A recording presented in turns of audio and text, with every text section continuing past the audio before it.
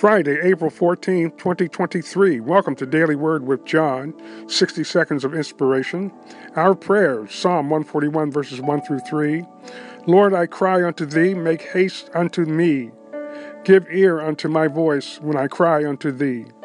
Let my prayer be set forth before thee as incense, and the lifting up of my hands as the evening sacrifice. Set a watch, O Lord, before my mouth. Keep the door of my lips.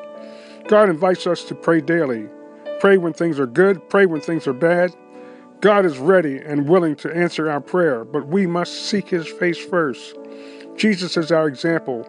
He would often go to a solitary place to get strength from the Father in prayer.